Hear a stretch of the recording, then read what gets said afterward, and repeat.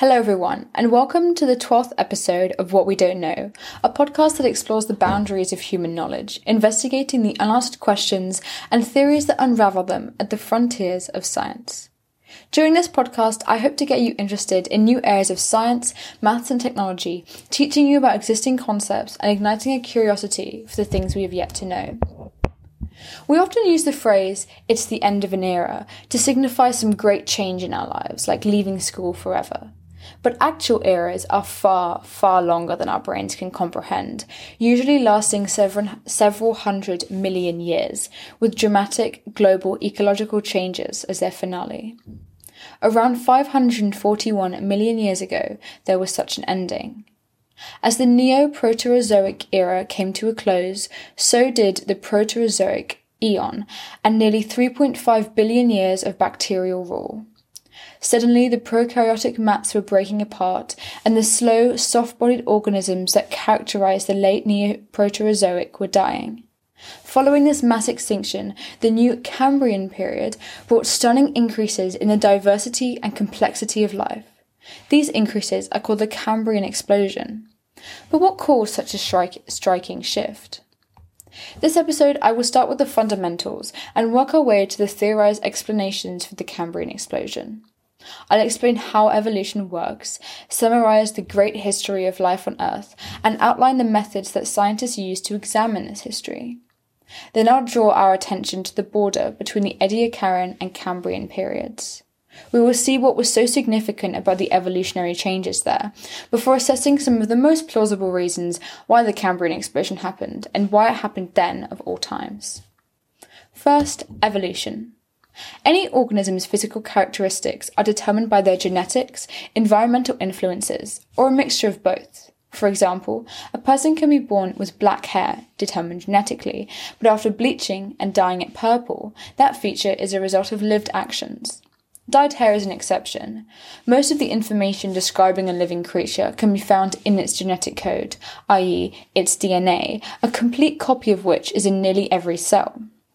Importantly, this DNA is hereditary. This means that it gets passed down from an organism to its offspring.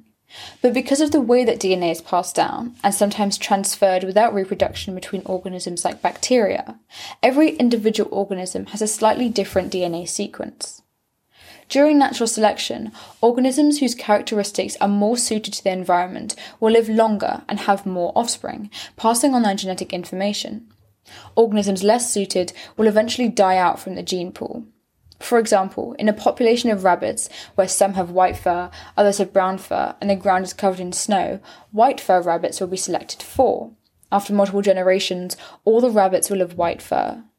An environmental feature which favours some organisms in a population is called a selection pressure. As generations come and go, the characteristics of a population will change slightly until they are distinctly different from those of the original group, maybe even becoming a new species. This process is evolution. Another important concept to understand is that of geologic time. Geologic time is organized into units called eons, eras, periods, epochs, and ages with decreasing duration, and these units are established using records in rock strata, i.e., stacked layers of sedimentary rocks. By analyzing where in the strata different fossils are found, we can reconstruct geologic time intervals. Evolutionary history can be correlated with the fossil record. Absolute dates can then be quantified numerically using radiometric dating, which measures the presence of radioactive elements or their decay products in order to calculate the age of rocks and minerals. Every living thing on this earth evolved from the first prokaryotes 3.5 billion years ago, give or take a couple hundred million. You may have heard of Hades, Greek god of the underworld. The first geologic eon is named after him. The Hadean eon, dominated by molten rock, volcanic fury, and frequent asteroid impacts. This began about 4.6 billion years ago with the Earth's formation, and ended 600 million years later with the Archean eon, named after the Greek word for origin. Here, continents formed, and life began. There was liquid water, but no free oxygen in the atmosphere, and for 1.5 billion years, life remained very simple, existing mainly as stromatolites. Stromatolites are layers of photosynthesizing microorganisms like cyanobacteria, which stick to each other and to rocky materials to sculpt microbial mats. Their photosynthesis released oxygen as waste, but most of this oxygen was stored in iron at the sea floor. Then 2.5 billion years ago, atmospheric free oxygen levels rapidly increased, killing most of the anaerobic life on Earth in the Great Oxidation Event, but allowing the development of more complex eukarya with membrane-bound organelles in the Proterozoic Eon. Anaerobic refers to cellular respiration without oxygen, as opposed to aerobic with oxygen. For more on eukarya's evolution, check my earlier podcast episode on the origin of the nucleus. During the Proterozoic, many exciting evolutionary events happened, such as the division of the ancestors of modern plants, fungi, and animals, the first multicellular life, the first sponges and comb jellies. Bilateral symmetry evolved. In the final period, the Ediacaran period of the final era of the Proterozoic Eon, we find the earliest fossils of complex multicellular life, including the oldest animals in the fossil record. Chordates, animals with a primitive backbone, appeared. 541 million years ago, the Proterozoic Eon gave way to the Phanerozoic Eon, which we are currently in. 541 million years ago, there was an explosion of complex life. Many new body types appeared. Ecological relationships rapidly became more complex. This was the Cambrian explosion. Since then, the Earth has witnessed startling developments in the sophistication of its life. Picture a tree growing for around 3.5 billion years, but growing incredibly slowly, so that every new ring of its trunk is hardly different from the last. The Precambrian trunk of life formed from crowds of microbes. Then, all of a sudden, it explodes outwards into a tangle of branches, each splitting again and again: vertebrates, cephalopods, bony fish, insects with woody stems, amphibians, the oldest fossilized tree, reptiles, dinosaurs, cynodonts, mammals. Monotremes like the duck-billed platypus evolve, then flowering plants emerge 50 million years later. Large sections of the tree die when there is another mass extinction, but it recovers quickly enough. After 3.5 billion years of slow growth, the tree's crown diversifies within 500 million years. Of course, it was only 5.5 million years ago that the oldest human ancestor, Ororhyntogenesis, walked on two legs. 2.5 million years ago that hominids started regularly using stone tools, and 195,000 years ago that Homo sapiens appeared. When you are confronted with the vastness of Earth's history, that tiny slice, those 195,000 years of human development and society and violence and art, it seems very small. But this episode isn't intended to give you existential dread. I want to focus on the moment where the trunk became the tree, where life truly blossomed, the Cambrian explosion. Just before the Ediacaran period, the Earth endured two major glacial events, each lasting around several million years, which would have cooled the Earth and laid ice across huge stretches of ocean. The tectonic fracturing of the supercontinent Rodinia created shallow seas, and at the end of the Ediacaran, the landmass Gondwana began to form, likely introducing wealths of nutrients to the oceans. Unfortunately, there are few fossils from the Ediacaran period. This is because hard-shelled animals, which are easier to fossilize, had not yet populated Earth. Most Ediacaran biota, the life forms of the time, were tubular and frond-shaped, often immobile organisms, which represent the earliest known complex multicellular organisms. Microbial mats were widespread. Ediacaran multicellular organisms are notoriously difficult to categorize because their fossils do not look like any modern animal.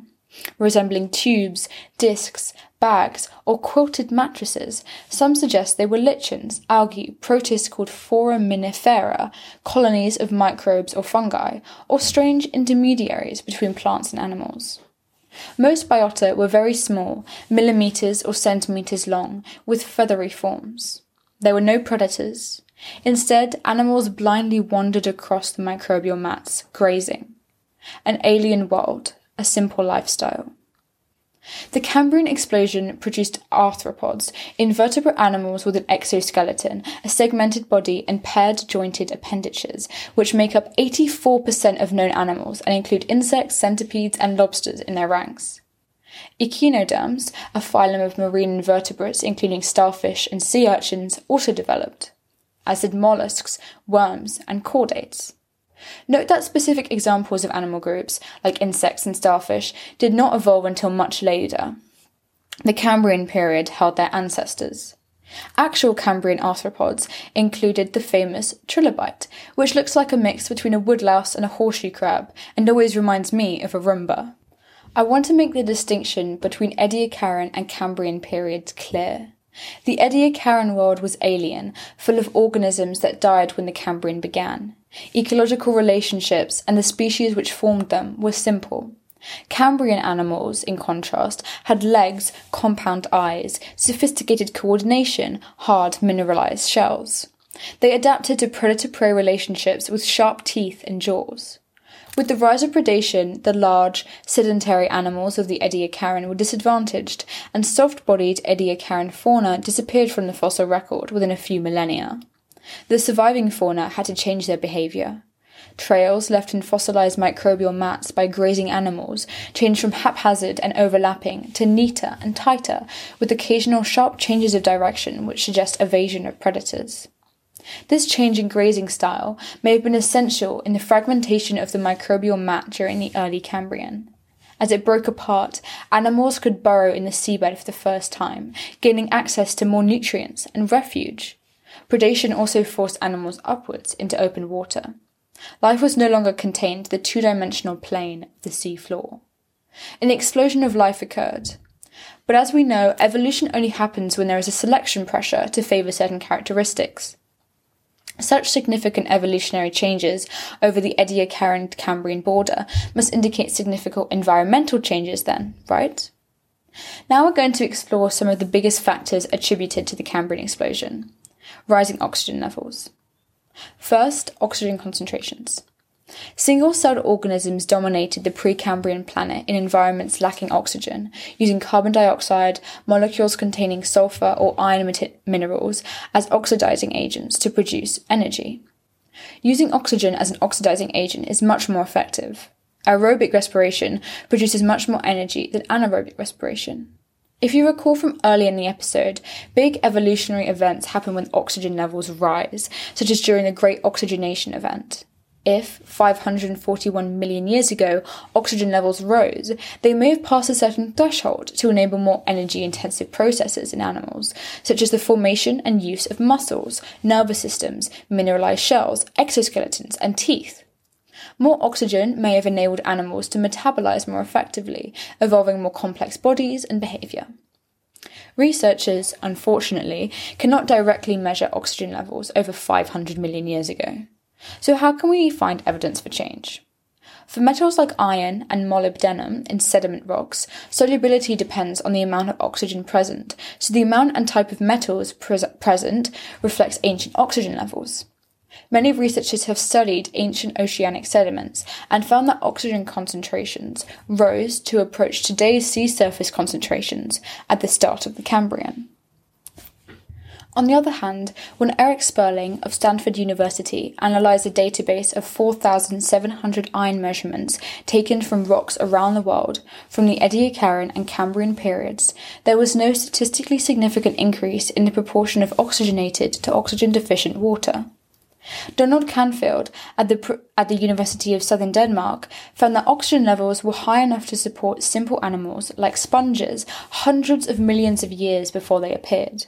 Of course, Cambrian animals would have needed much more oxygen than simple sponges, but Canfield's discovery implies that oxygen could have been sufficiently abundant before it was made use of. For further disputation, Timothy Lyons of the University of California worked with trace metals to suggest that pre-Cambrian increases in oxygen were usually short, temporary peaks. That being said, more recently, a study by Tien-Chen He of the University of Leeds suggested that rapid series of oxygen spikes may have been responsible for increased diversity. Her's team investigated a shallow Siberian seabed with a detailed carbon and sulfur geological record, as well as fossil record, around the time of the Cambrian explosion. Within only 10 million years, this sea experienced 5 separate oxygen spikes. Each burst was accompanied by a rise in biodiversity, each dip by a rise in extinction rates. Perhaps the volatility of rapid fluctuations, as well as rising oxygen levels themselves, played an important role in the Cambrian explosion. I've mentioned some flaws with the theory of rising oxygen levels. This is not to say that oxygen levels were not responsible, they almost certainly were. But the Cambrian explosion was likely driven by a complex interplay of other factors too.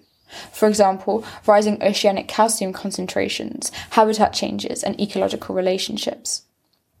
Skeletons and shells are made of calcium carbonate. A team of researchers at Edinburgh University analysed fossils in Siberian limestone rocks and found that hard-bodied organisms only populated environments with enough calcium carbonate. As calcium ion levels rose in the early Cambrian, animals may have developed more sophisticated calcium-dependent body parts.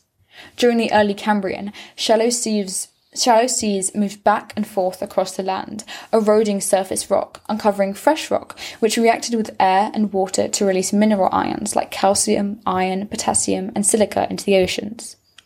Animals needed to avoid an imbalance of ions, so they used the extra ions to make structural supports, protective shells, and predatory weapons in a process called biomineralization. I mentioned earlier that the supercontinent Rodinia broke apart during the early Cambrian. Tectonic activity was likely important in releasing nutrients and minerals. Glacial events and shifting sea levels may have created habitats viable for accelerated evolution. Some scientists believe that broad continental shelves, i.e., areas of continental land submerged under relatively shallow water with lagoons and pools, may have provided enough living space for a wider variety of more advanced animals to coexist. Speaking of animal coexistence, ecological relationships, namely predator-prey dynamics, may have further accelerated the Cambrian explosion of life. If you're a slow, soft-bodied animal of the late Ediacaran, happily grazing and absorbing nutrients through your skin, your species has little reason to change its body or behaviour. Changes in climate and environmental geochemistry do act as selection pressures, but they act very slowly. This is clear in the 3.5 billion years of Precambrian history. But then everything aligns: oxygen levels, mineral levels, water depth, and Earth passes a threshold, a set of criteria for animals to develop carnivory. Now you, that simple Ediacaran animal, are being hunted. Small environmental changes may have triggered an evolutionary arms race between species, as prey adapted to evade predators, predators adapted in response, and prey was forced to adapt again. Hence an explosion in biodiversity. This episode, I introduced you to the Cambrian explosion. I explained how evolution works and how we determine geologic timescales using stratigraphy. Then I gave a speed run of all of Earth's history through the Hadean, Archean, Proterozoic and Phanerozoic eons. After highlighting the enormity of life's past, we focused on the transition from the Ediacaran to the Cambrian period, 541 million years ago, and asked why the rapid escalation of biodiversity there was so significant. It was because of how quickly animals developed and how many new groups formed. Ultimately, the intrigue around the Cambrian explosion is, what caused it? We examined likely contributing factors: rising oxygen levels, rising oceanic calcium concentrations, changes in the available living space for animals, and developments in ecological relationships. In reality, not all the developments commonly attributed to the Cambrian explosion happened in the early Cambrian period. There's fossil evidence of complex multicellular animals and hard mineral shells in the Ediacaran, and even animals as early as the Cryogenian period. Even so, the fossil record around the Ediacaran-Cambrian border indicates milestones worthy of interest. Geologists, paleontologists, and evolutionary biologists are constantly producing evidence that supports and diminishes the importance of the Cambrian explosion's potential causes. But they were likely all important. Life is complex, as is its history, and evolutionary developments are usually produced by a multitude of interacting factors. And that's before one considers the relevancy of feedback loops in cascading development. Considering how long ago the Cambrian explosion happened, one might question if we can ever truly know why it happened. Clues are hard to find, and even harder to piece together. But this is science, and as scientists do, we'll continue to search for the truth, or partial truths at least, partial answers to another of life's great unsolved questions. Thank you for listening.